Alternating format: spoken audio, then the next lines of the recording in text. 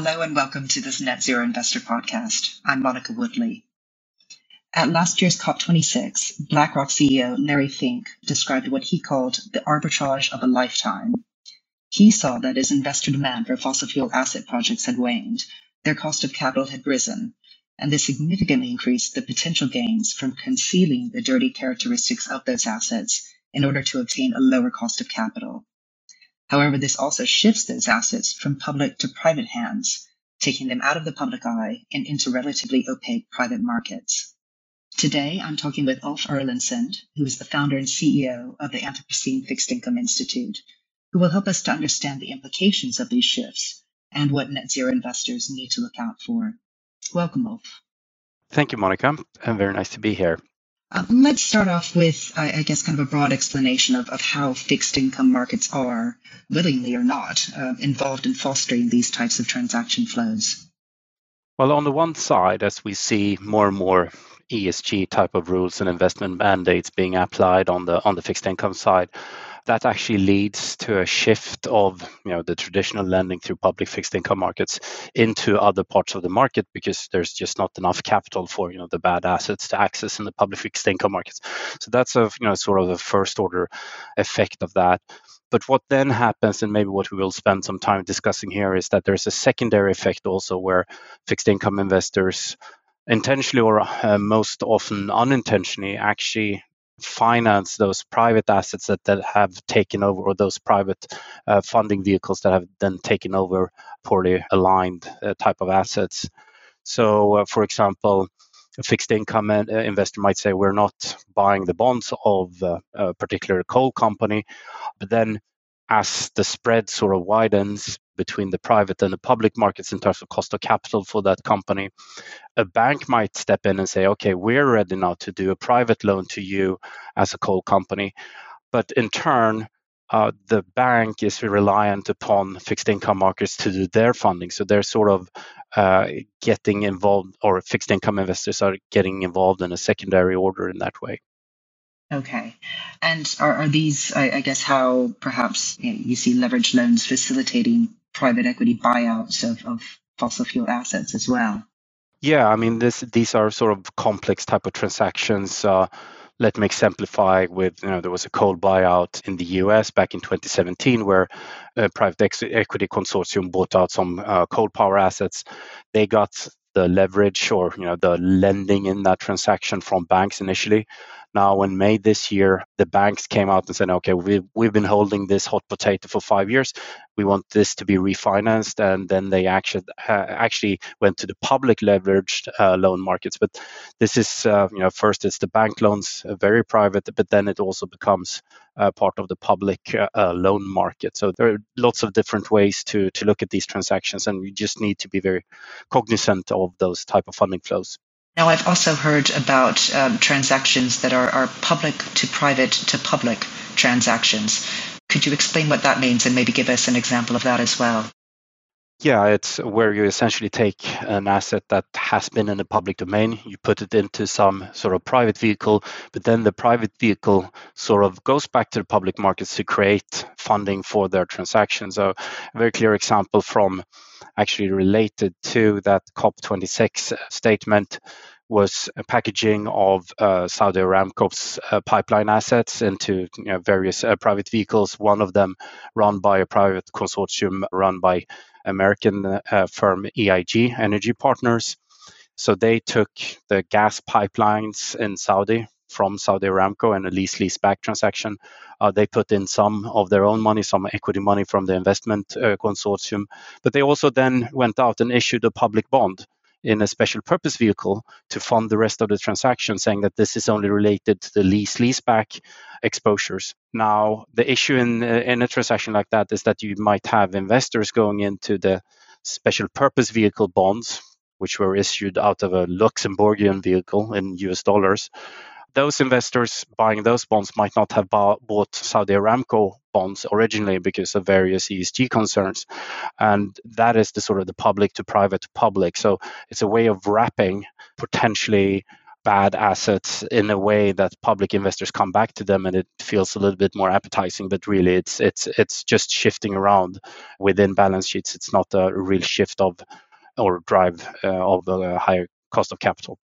Now, I've also heard about governments bailing out fossil fuel assets as well. Is this another concern as public market investors are unwilling to fund them? Yes, definitely. I mean, it's very hard if fixed income investors generally have to be invested in government bonds, right? So if it is that, private assets are or public assets are being shifted in through bailout structures into the sort of the private government sphere, you have no choice whether you're going to want to be in and financing those, even if you didn't want to do it when they were, they're isolated assets. And the problem here is also a more general one, that we see some coal assets that are relying upon being so important so that they will always be bailed out. So it's a little bit too big to fail, as we talked to in the GFC, and hence they take risks that they wouldn't do otherwise. An example of this is Uniper in Germany, which has been loading up on a very concentrated exposure to Russian fossil fuel supplies over the past decade or so. Even after it became obvious that Russia is not going to be a democracy anymore, even after the invasion of Crimea, Uniper continued to do this very concentrated bet. And I do believe that a certain sense there was that we're so important for the energy supply of Germany that when or if there is a situation, we will get the support of the government. And if you're implicitly supporting that by lending money to the government, then there is a sort of a secondary issue. And in that particular example, the bailout of Uniper, which has become one, if not the biggest in the corporate history, so even over or exceeding what we saw in the great financial crisis, a new bond issuer or an SSA bond issuer, KfW, has been set up as a sort of funding vehicle of that bailout. And I don't think that was sort of the intention of a lot of the investors in the KfW bonds, and there's a lot of them. So these things percolate in the government bond spaces as well, and investors need to be very well. It's very hard to manage those situations. There is exposure here, simply. Beyond that example that you gave with Germany, are there any other particular countries or regions where you're seeing this happen quite a bit? Yes, there are a lot of examples, and I do think that as a broader theme, we see, especially when it comes to some of the coal assets, they're essentially not being even taken out by the private market unless there is some sort of implicit government support there. So we are looking, historically there's been a number of situations. There are things happening right now as well that we might touch upon later in this conversation. Okay, now a lot of fixed income investors who are wanting to stick with an ESG criteria specifically use sustainability linked bonds in order to ensure that they know where their money is going to. But are you seeing examples of companies using sustainability linked bonds and loans, finding ways to kind of get around the ideals, if not the actual rules of these products? Yeah, I mean, we've been working very hard with a particular case. So far, it's sort of idiosyncratic, but it's extremely important, I think, for the market that this doesn't become an endemic. So there's a Singaporean sort of energy infrastructure conglomerate called Semcorp, half owned by the Singaporean sovereign wealth fund Temasek. As late as in November this year, Semcorp decided or got the approval at an extra general meeting with the shareholders to sell some coal assets that they have in India. The problem here, though, was that the sale wasn't a real sale. It was a deferred payment note put in there, so that the real sale doesn't happen until at the latest 2047. There were other sort of economic liabilities still around there. So the argument is from a lot of people in the industry saying that this is not real decarbonization, there is no decommissioning of the coal and so on. But how does this then link to sustainability-linked loans and such products? Well, the company motivated explicitly in why they wanted this transaction to go through in this way, that it was a way to avoid penalties in sustainability-linked loans unless they managed to decarbonize enough. And in order to decarbonize enough, they essentially had to shut down or get rid of these Indian coal assets. And the way they did this was obviously clearly circumventing what the intention was with the sustainability links. I do think that the sustainability linked investors were pursuing reduced carbon emissions rather than shifting an operational asset at Semcorp into sort of a financed private consortium type of asset. So this is an isolated transaction so far, but it's going to be really interesting in 2023 to see whether more attempts of trying to do this is going to happen, which would be quite worrisome. Okay, so obviously this was an example of trying to shift a specific asset off of the balance sheet.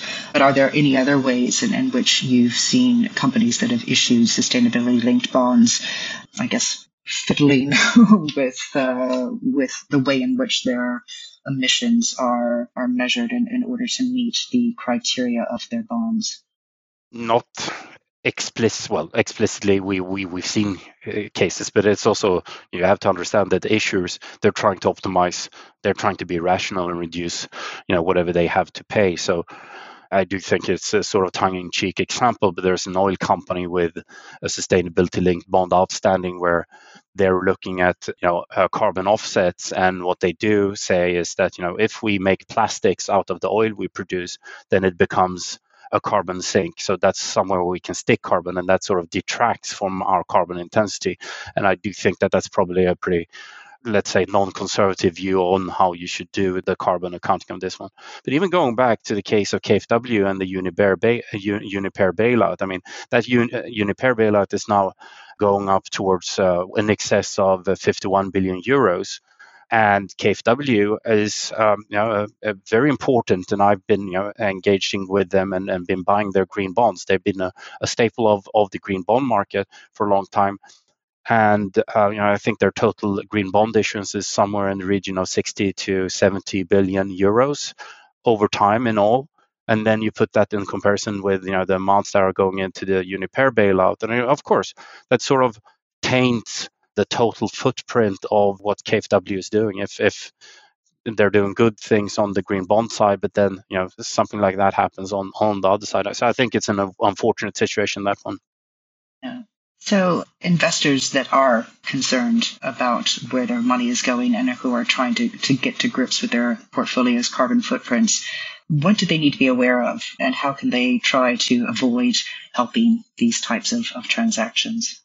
So I think this is a really important discussion to have up at the CIO level, actually, because this goes across all asset classes. And one way to look at asset classes is that they attach to sort of different part of the capital structure of the companies that we're looking at. To start with, if you're like in alternatives, you have to understand that if you're a GP, a general partner in these structures, you need to really have a good look through in terms of what's going on in the alternatives, right? So we talked about that PE coal bailout in the US. Well, a lot of CLO funds were buyers of those leveraged loans. So if you have exposure to CLO funds, then you need to look through and say, are we involved in this particular coal buyout deal? Would we be able to buy this lighthouse deal if it were just a plain bond? Because you need to apply the rules, your ESG rules, across all of the asset classes.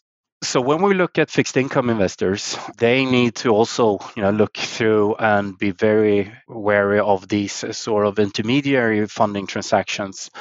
We spoke about the EIG special purpose vehicle, which seemed to be like a traditional index included bond, and you have to go through and say, what is the actual risk here? So you don't get into a situation where you inadvertently put funding into leverage into these type of private transactions. Looking over to the public equity class, where engagement is a very important tool. We talked about the Semcorp transaction. 99.5% of the shareholders in that transaction, and sure, Temasek owned 50%, but there's a lot of other blue chip equity ESG engaged investors in that book. They need to also read through the materials and say, is this a type of transaction of carbon footprint arbitrage that we sign under on as a broader investment house? And I think a lot of people would come out with the conclusion, say, no, this is not how we want carbon accounting to be done, and we shouldn't approve this transaction. But that engagement needs to happen. So across both alternatives, across fixed income, across infrastructure, if you put that as a way as an alternative, but also across public equities, everyone, and this this needs to be taken a common grip up on the CIO level, I think, in order to get a comprehensive and cohesive picture across investment mandates. That's a very good point. That I think this is not just a concern in fixed income markets. It goes across different asset classes, and really the message to investors is that they need to do their homework and understand exactly where their money is going, and as you said, to engage with the companies that they're invested in to ensure that companies are sticking to the promises that they've made. Well, thank you very much for your time today. That was really helpful. Look forward to hopefully speaking with you another time. Thank you very much, Monica. Thanks for listening.